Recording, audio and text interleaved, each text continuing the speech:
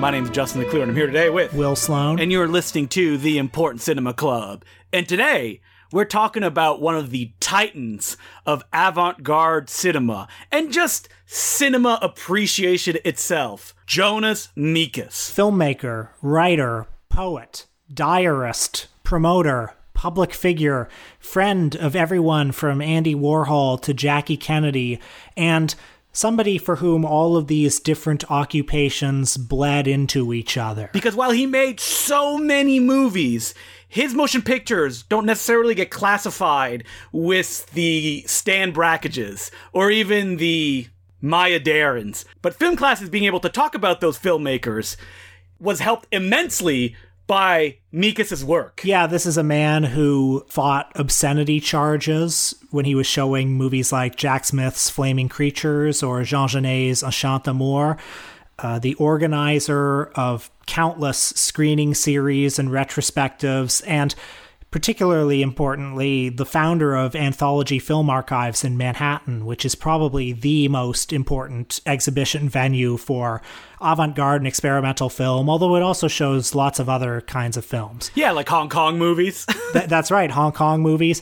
But also just a man who had his hands in lots of different films and activities. He operated the camera for Andy Warhol's film of the Empire State Building. He wrote the incredibly influential column Movie Journal for The Village Voice from 1959 to the 1970s. He founded Film Culture magazine. Like, he had so many hands in so many pots in ways that were actually important to the history of film as we view it today. But I want to ask you, Will, why did you want to pick him as a subject? Like, where did you learn about him and find that he was an important figure for you? Well, the Anthology Film Archives is important to me. During the year that I spent living in Manhattan, which is like Jonathan Rosenbaum's time in Paris, right? Will could see me smiling on camera. But, you know, what can I say? I used to go to the Anthology Film Archives a lot. It felt like I didn't know much about it before going, and it was probably my favorite venue there. On weekend afternoons, they would show classic experimental films, Stan Brakhage, the Kuchar brothers, Maya Deren, Stan Vanderbeek, Robert Breer, Robert Frank. I would see retrospectives of these people, and it was, immensely important in my own understanding of film, just expanding the scope to me of what film could be. If you read Mekas' collected movie journal articles, what you're going to quickly discover is that he was an all-encompassing lover of film, that he wanted to approach everything from a million different angles. Now, he had his own aesthetic beliefs and theories of what made good cinema in his eyes, but mostly it was trying to fight against slickness and the entirety of what Hollywood was putting out. He was all about selling the reader on, there are other forms that cinema can take, and let me show you who those people are and why you should watch them. I was flipping through the Movie Journal book this week. His best columns are collected in a book called Movie Journal, and I really think that it is one of my favorite books about film. He doesn't call himself a critic, he calls himself a midwife, and he is very much a promoter of these films. Week after week, he's talking about last night, Stan Brakhage, our premier film poet, just unveiled Dog Star Man, and it is colossal. You're not there necessarily for brilliant critical insights on the works themselves, but the book is amazing as a document of this time when what he called the new American cinema was emerging. Like, it seems from reading him week after week, there's Cassavetes, there's Shirley Clark, there's Stan Vanderbeek, Andy Warhol comes along, and it feels like there's this revolution brewing that, probably didn't actually happen, right? It didn't, because it never really penetrated the mainstream in a way that, like, the French New Wave did. Like, it's there, it exists. This is the peak of it, and when you read column after column, there's a sense in Jonas Mekas' voice that sooner or later the world's going to catch on to this. The world is going to find out that there is a poetic side to cinema, and the tyranny of plot and structure and the Hollywood way of doing things will be overturned. So it feels like dispatches from a lost battleground. His belief, you get the sense when you read these articles, is that eventually people will realize that Hollywood is trying to feed them faux intellectualism, and they'll realize that these artists are making something that's more pure, that's a primal scream that can capture something that no other art form can. And, he's very honest about what these movies are. Like, they're either slow or you need to approach them from a different angle. And I think, like, reading him makes you want to go and check those movies out. And you feel, I think, most importantly, that passion is genuine. Like, he is not just a propagandist that is doing this because somebody is putting money in his pocket and going, listen, just advertise these films, you have the cultural cachet, and then we'll move on from there. He doesn't just believe in these movies, he wants to make some as well that will have that much of an impact. Just to give people a sense of it, I'll read a paragraph from the early 60s. He says, "Cinema is beginning to move. Cinema is becoming conscious of its steps. Cinema is no longer embarrassed by its own stammerings, hesitations, sidesteps. Until now, cinema could move only in a robot-like step, on pre-planned tracks, indicated lines. Now it is beginning to move freely, by itself, according to its own wishes and whims, tracing its own steps. Cinema is doing away with theatrics. Cinema is searching for its own truth. Cinema is mumbling like Marlon Brando, like James Dean. That's what this is about. New times, new content, new language." And I think this idea of a cinema that is free holds up, because he has enemies in this book. He's constantly railing against the critical establishment. Pauline Kael. Yeah. Like he's railing against New York critics, like the New York Times, or fuddy-duddy censors who want to shut this down. And he just wants people to look outside the box of, what mainstream polite society tells us a well-made film should be. And it's not even just limited to experimental and avant-garde film. He talks about loving, action movies. He talks about loving Howard Hawks and John Ford. And he talks about loving, softcore porn films on 42nd Street and Westerns. He's very Catholic in his taste. At one point, he talks about going to go see a film that has the structures of pornography, but he says that he's sitting there going, why don't I just watch real pornography? Because there's something more pure about that. Like, I've seen pornography that has cuts that are as beautiful as what you'd see in Eisenstein's work. Like, he is a believer in film being able to do everything and not limiting yourself in a way that some people like Cage Cinema would say, okay, we are taking this stance and we're going to die by this stance because it gives us our identity. While Mekas was like, oh no, I want to be all encompassing, and that way you will have a more fuller experience with this art. I also think he's just a delightful writer who's great company to be with. I'll read one more paragraph here on John Ford. In 1963, he wrote, "The John Ford series at the New Yorker Theater showed clearly what a magnificent man Ford is. One of his virtues may be that he makes no fuss about film art. He simply has it in him. He is just doing his job, like a good carpenter, like Manny Farber. Once you realize that to practice life is more important than to practice art, you are okay. The reverse can also be true, if you know what I mean."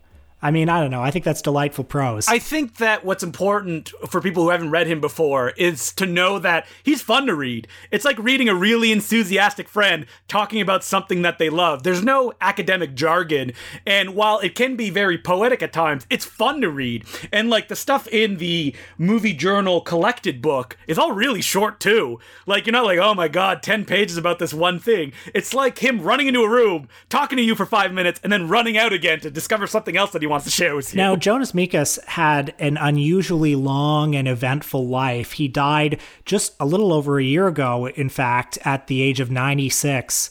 He was born in rural Lithuania in 1922 and spent some of his younger years under the occupation. He and his brother left in 1944 when the Red Army came in, but when they were in Germany, they were put into a forced labor camp and spent 8 months there. In the last year of his life, there was some controversy because a historian dug up that Jonas Mekas was wrote for a newspaper that was quite vociferously anti-Semitic. He himself didn't do any anti-Semitic writing, But that was kind of an eruption just in the last year of his life. Last year of his life when he was 96 years old?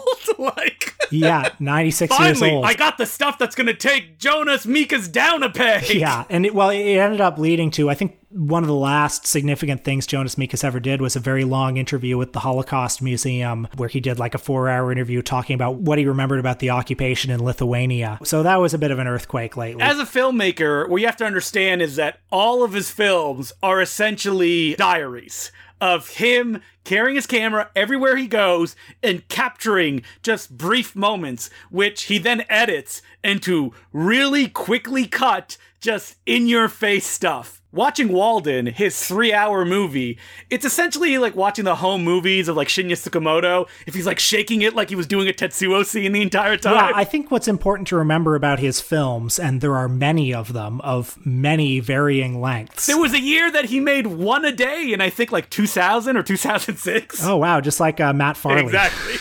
But what's important to remember is, as a refugee, he basically lost everything. You know, he and his brother came to the United States in 1949 with a couple of nickels in their pockets.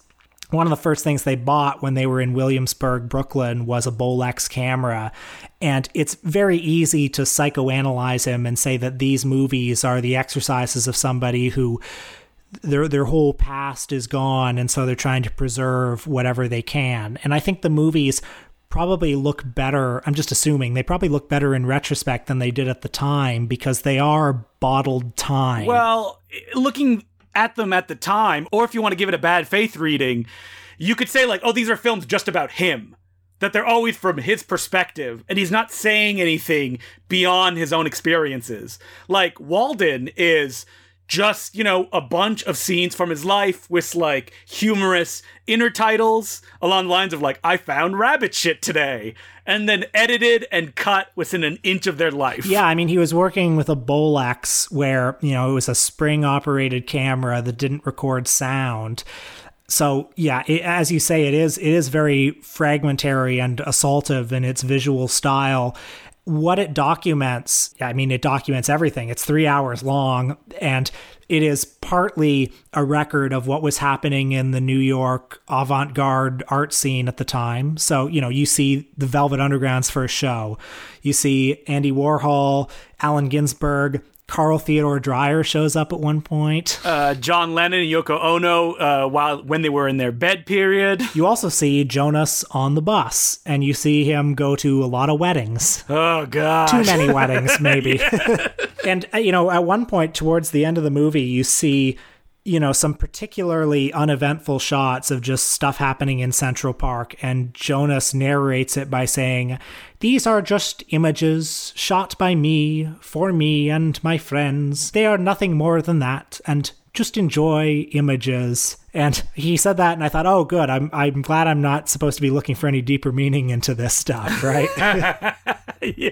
Well, it's like flipping through someone's diary, right? Except you're watching it through their eyes, which there's something novel about that. That kind of a naked feeling of just, you know, you could feel Mekas just there, pulling that trigger or flipping that switch, just letting it roll for a little while, seemingly shaking the camera all the time. Like, the camera doesn't move like that unless you shake it. He has a great pictorial eye. His films are full of beauty. In fact, one of his later films was called As I Was Moving Ahead, I Saw Brief Glimpses of Beauty, which is a good, like, thesis statement for his films. And I think one thing that I find charming about Walden is, like, it is a man's life. It's not just hanging out with John and Yoko, although it is that. It's him riding the bus. It's him taking pictures of bemused passersby in Central Park. It's the squirrels on the ground. And, oh yeah, here we are in the very highest echelons of society. Here we are at John and Yoko's feet. Here we are with Andy Warhol. And one man unites all of these things, and it's Jonas Mekas. And it's cut as if you're remembering it yourself, and you just catch a fragment here or there. Like, you'll see Central Park, and then it'll cut to what looks like Central Station, and it's out of focus. Someone is walking as the sun is setting in the background. Then it'll cut over to something else. Every time you think you have a grasp on what's happening, and Mekas uses intertitles in really funny ways, like, and then next Sunday, as if this was all like a chronological thing, when really it's just jumping all over the place. That is interesting to watch. Now, 3 hours? That's a little bit punishing, but it's an art film that these people that were probably originally going to watch it, this was a commission project as well, based on footage that he had just shot on his own time. They would have probably been trapped in the situation, and that's how the experience would have happened. When I watched it over 2 nights, which is probably the way to do it. But there's a lot of beauty in there, and something else I like about it, and I just watched one of his short films called Williamsburg, which was footage that was largely shot in the 50s that he assembled in the early 2000s, and it's mostly unremarkable footage. It's people in Williamsburg, it's kids playing on the street, it's cars going by, and it's like, well, here's something from the past that was preserved. We have a lot of documentary footage of extraordinary events. You know, you can see Neil Armstrong land on the moon, or you can see John F. Kennedy get shot. But here are just some random people who lived in Brooklyn at that time, and here they are preserved, like bottled time. I also watched Reminiscence of a Journey to Lithuania, which is interesting because it's the exact same style as Walden, because it was shot around the same period, but it's more directed in its subject. It's about him going back to his home country after 25 years of being away. So you get to watch with him as he meets his mother for the first time after what's seemingly an eternity, meeting his family, just the things and the patterns to just fall into place as all of this comes rushing back to him. And then it even reaches, at the end, there's a parentheses where he goes and sees the place that he escaped from, the place that he hid when he ran away from the labor camps. You hear his voiceover here or there, just giving enough context to give you a way to look at it, but its emotions are just there on the screen. That you're supposed to project his experiences and the way he edits it and the way he cuts it, again, as if he's like shaking the camera, like he can't wait to go point it at something else. And some of his later films, like the ones he made after the year 2000, he finally embraced digital video. Well, he loved digital video. So some of the later ones have moments where you can hear his voice, or you can hear him sort of ruminate with people. Like there was a viral clip that went around a couple years ago. I assume it was from one of his later movies, where he talks about how much he admires Britney Spears as an artist, and how, you know, when she was going through her troubles in the mid 2000s, he's talking about how all great artists are a little bit insane, and we should allow Britney the space to be a great artist. What I love about him is that while there is pretentiousness, because you have to have that if you're going to film yourself 24/7. There's also awareness of what he's doing and the work that's being made around him. At one point in Walden, he's like, my friend wanted some footage of underground style filmmaking, so we shot in mirrors and stuff for an afternoon to give him that kind of footage. We also both watched an hour-long film that he made called Notes on an American Film Director at Work, Martin Scorsese, which is pretty exciting because it's just a document, you know, a pretty no-frills document of Mekas visiting the set of Martin Scorsese's The Departed and watching Scorsese work. One that has never officially been released, and is it because they can't get anybody to sign off on it or something like that? Like Leonardo DiCaprio, who appears throughout? I don't know. I don't know why it hasn't been released. I mean, it's available online if you want to see it. And in fact, I feel like for about 10 years, nobody knew about it. I saw it a couple years ago because just I happen to know somebody who had access to it. Yes, it was me. I gave it to you. Oh, it was you. Yeah, that's right. I mean, it's been floating around, like, for a while it was on Vimeo, but when I went to go watch it this week, it was just gone. So, like, I don't know if there's somebody who's like, no one can watch this, because it is so undramatic that you find it weird that anyone would care that this is out in the world. And that's what's exciting about it, is you get to see Martin Scorsese, one of the most famous directors of all time, just go through a bunch of days of filming. It's just work. And not exciting days of filming No, either. not exciting at all. It makes you realize just how much work and energy goes into a movie, especially a movie at the scale of a Martin Scorsese film, because you see him spending a whole day on a scene that's just Leonardo DiCaprio and the other guys in the gang just sitting at a table, then putting a bunch of money and drugs into a bag and then running out. Just very simple action, and it's going to be seen for like 5 seconds as part of a montage, and that's a whole day. And at one point he goes, oh, that was a good end of the scene, but we're going to have to do it again. We didn't get the beginning of it. And like, that's what being on a film set is. It feels very intimate as well. Like, I've read about like Martin Scorsese on the shot of Hugo, and he was like Francis Ford Coppola or Peter Jackson, like way away from all the cast members in his tent, and that's where he was directing from. While in this, he's like, they're in an office of some kind, and you can see off to the side someone like flipped a chair onto a sofa to make way so people could walk through. You feel almost like he's directing in like an intimate setting. Leonardo DiCaprio just wandering around repeating his lines to himself before he shoots. And the best part of the whole documentary is at one point Mekas mentions Play Dirty, and Martin Scorsese gets so excited, and he's like, oh man, Play Dirty plays on Showtime all the time last few months. Why did they keep showing that movie? But they show it flat too. And as he's talking, the camera moves over to just Leonardo DiCaprio like waiting in a doorway for the shot to start. And it's like, yeah, this is like any other job. They're not making great art, and it's not like Silence or No One Can Sit like it's a Christopher Nolan set. It's also just nice to get a little bit of a glimpse of Martin Scorsese's personality, or the amount of Martin Scorsese's personality that you would see if you visited him on a set, because he's very busy. He likes Jonas. He loves Jonas. So occasionally he'll come over and chat with Jonas a little bit about the history of experimental cinema. At one point he says something like, yeah, I was editing Goodfellas and I watched the Stan Brakhage films, and it was like being renewed. It was like being refreshed. And, you see how kind of joyous and boisterous he is with his collaborators. You get a bit of a sense of the way he interacts with Leonardo DiCaprio from a distance. I love how Martin Scorsese at one point is like, oh, this is a cinematographer. He shot Fassbender movies. As if like the cinematographer didn't shoot like tons of famous Martin Scorsese films as well. It's like, I got to sell them to Mekas somehow. Fassbender.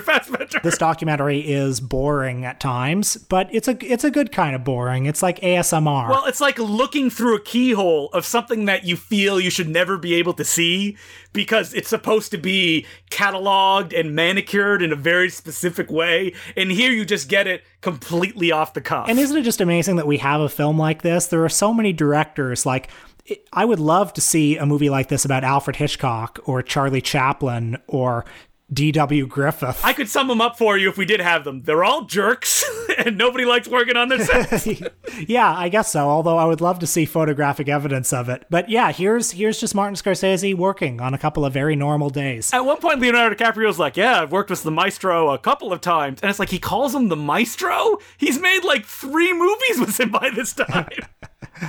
So to sum up, Jonas Mekas' life is long and vast. His productivity is enormous. He's not necessarily the guy that you get into first if you're interested in experimental film, although if you are interested in experimental film, all roads lead to him.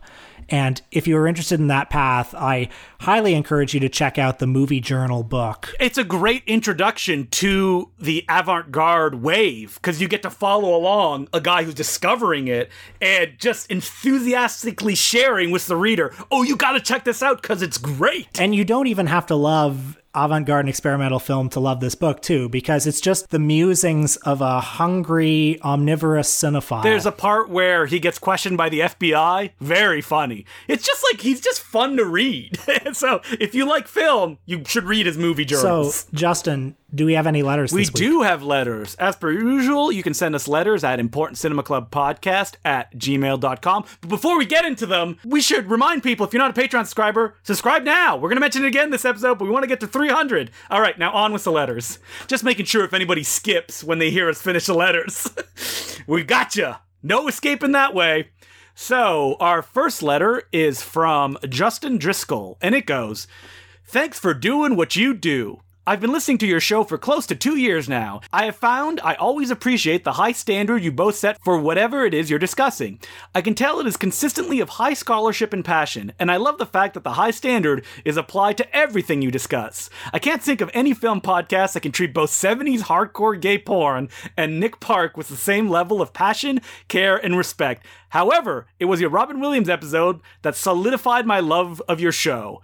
I'm glad that we did 70s gay pornography, because now we have the extreme people can mention when they talk about the show, where they're like, they did 70s gay hardcore pornography. And I guess, yeah, Nick Park is a good other extreme. I just want to say that, yes, we did 70s gay pornography, but we did the most famous one. We did Wakefield Pool. We didn't get into, like, the weeds. Yeah. The letter continues, I disagreed with a significant portion of your Robin Williams episode, but that is not why I bring it up. I bring it up because the way you both have done the show means I appreciate your perspective on whatever it is you're discussing.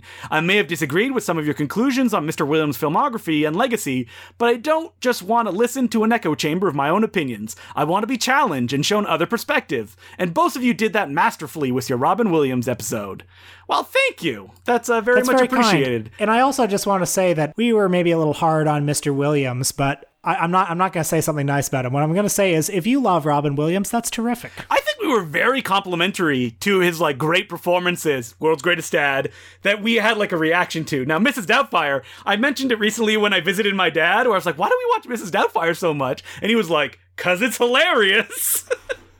So there you go. Yeah, people think that until they watch it again. The letter continues, this may be cheesy, but I think your show is the best form of cinephilia. It is clear that you both love the whole of film and you both want to share it with others rather than lord it over them. It's always an enjoyable time when I get to spend listening to you talk about whatever subject it is you're discussing. I don't want to request a series of episodes. I'm just excited to see what you do next. Thank you for your hard work. Oh my God, I'm going to cry. Respectfully, Justin. This is not me. That's so sweet. P.S. Justin, your Golden Ninja video series is astounding, and I anxiously await each new release. Well, thank you. The ultimate letter. Yeah, we're really the Jonas Mekas of our generation. I knew one of us was going to say it. When we started talking about him 5 minutes in, I was like, I gotta wait for that, break where one of us can jump in and say it.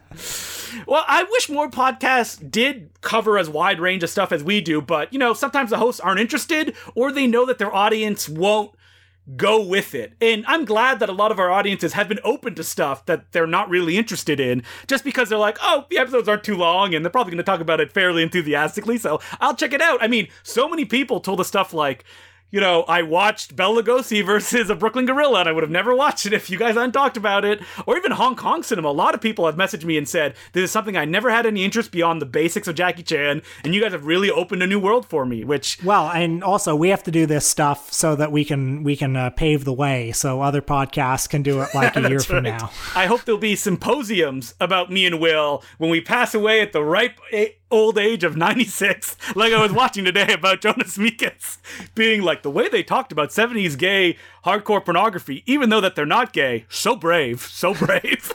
So thank you very much for the letter, Justin, and I really appreciate that you listen. So our second letter goes, Hey, Will and Justin. Hope you're all managing well with the fluctuating COVID precautions. I came to the podcast somewhat oddly. My studies over the years have focused on experimental and small gauge cinema, a realm which has opened up slightly by the beginner's guide approach to cinema you provide in each episode. Wow, we really are like the Jonas Mekas of our generation, Will. Uncaring of the often arbitrary hierarchies between high and low art. My suggestion for a case study would be Joan Milken Silver, a forgotten filmmaker from the New Hollywood era whose film I discovered recently, Chilly Scenes of Winter and Between the Lines, are particular highlights that mine regional specificity from the cinematically underrepresented Salt Lake City and Boston. Respectively, Crossing Delancey and Hester Street are great also. I'm actually vaguely familiar with this author because I've seen Chilly Scenes of Winter, the movie that she directed, and it's great. I actually have her on a list of filmmakers that we should do. I heard Bill Ackerman on the Supporting Characters podcast talk about how much he likes that movie. I think it might even be his favorite movie, so I don't know it. I would love to see it. What's great about that movie is it's kind of like a romantic comedy for middle-aged people, or 30-year-olds. It's the dad from Home Alone, John Hurd. And it's like Ferris Bueller's Day Off-ish, because he keeps like turning into the camera, or actually 500 Days of Summer-ish, except the film is aware that he is a stalker crazy person, and that the viewer slowly becomes aware of that as it plays as well. Like, it doesn't tip its hand or anything like that, but you realize as it plays that like, oh no, this person, this is not healthy, and it's not good. And that's why the movie's great. Letter writer continues, might I also suggest suggests the likes of Bruce Bailly, Monte Hellman, and John Epstein for future episodes. There are many others, but I'll restrain myself for now.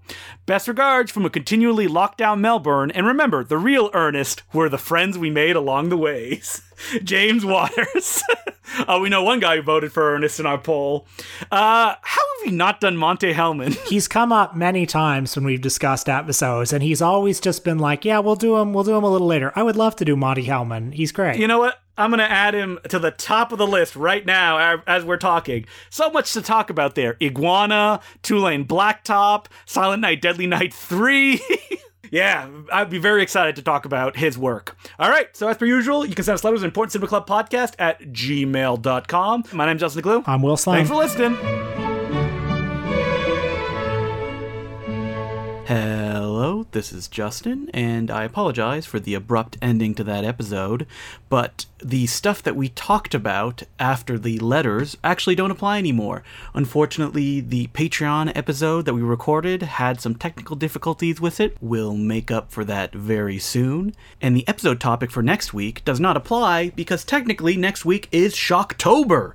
So we're going to have a shocking horror-based episode for you instead of a subject that has no shocks in it. Also, we reached 300 patrons since we recorded this episode, so I would like to thank every new patron, who include Hunter Sawyer, Ivy Parsons, Nru, Cole Flowers, John Petrovic, Mr. S, Thomas Shepard, John Mockney, Jeff Wood Jones, Eric Ward, Aylin O'Daly, Sadie Hawkins Pod, David Wynn, Jacob Shore, Adam Nab, and Jennifer Gibbons.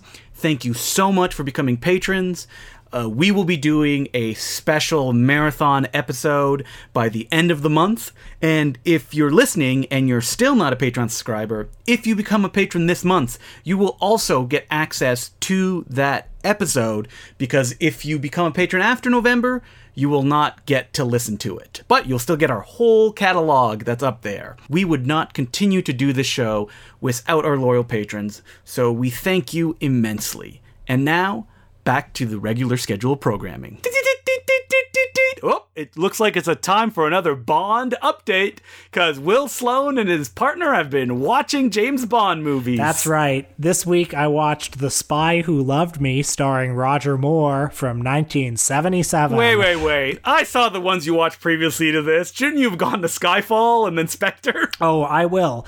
But I was interested in revisiting the Roger Moore era, specifically revisiting the one that I think is the consensus choice for the best one, right? Spy Who Loved Me. 50-year-old Roger Moore just huffing and wheezing around. I saw this one when I was a kid. I remembered it being okay, and I was wrong. It's not very good. The Spy Who Loved Me. It's bad, I think. I mean, it's not exciting. It's boring for long stretches. James Bond is, kind of an oily creep. 125 minutes! Roger Moore, I think, is a pretty boring screen presence. And there's that scene at the beginning of the movie where he's skiing, and it's just constantly cutting back and forth between him in front of rear projection and then some stunt double who's skiing. And it's just not very exciting. Does that make you worried about the continued exploration of the James Bond franchise, which you were planning on doing? Yes, it does. Because if this is the, best one that people say, you couldn't even get, some camp value out of it? Ha ha ha, I'm laughing at the movie. Well, look, I've seen worse movies. It's fine. It's got all the Bond stuff in it. You've got your Q, you've got your Jaws, you've got Moneypenny's in there, you've got scenes where he's running around and, throwing his big slow punches at people. It's got that theme song. So, there are things to enjoy in it, but overall it's a bit boring. And yes, I think it bodes poorly for further exploration of the Roger Moore era. My God, he made James Bond movies so long. I'm looking here and it's 1985, A View to a Kill. Have you seen A View to a Kill? Nah, I probably have, but I don't remember anything about it. Our friend Peter was telling me at one point that, he and some friends, Peter likes James Bond, and he and his friends were watching A View to a Kill with somebody who had never seen a James Bond movie before. And as a joke, they decided to start talking about James Bond in that movie as if he's like really cool. Well, let's be honest. They believe it deep down inside. Well, yeah. That's why it's not so hard to talk about that kind of stuff. There's a long scene in that movie where it's like Moneypenny and M and Q are at the racetrack and they just look so fucking old, just incredibly old. And like they were watching this going like, oh, he's so cool. Like, look at that awesome suit. Did the person just get up and leave the room and never come back? They've never spoken to them ever again? They should have.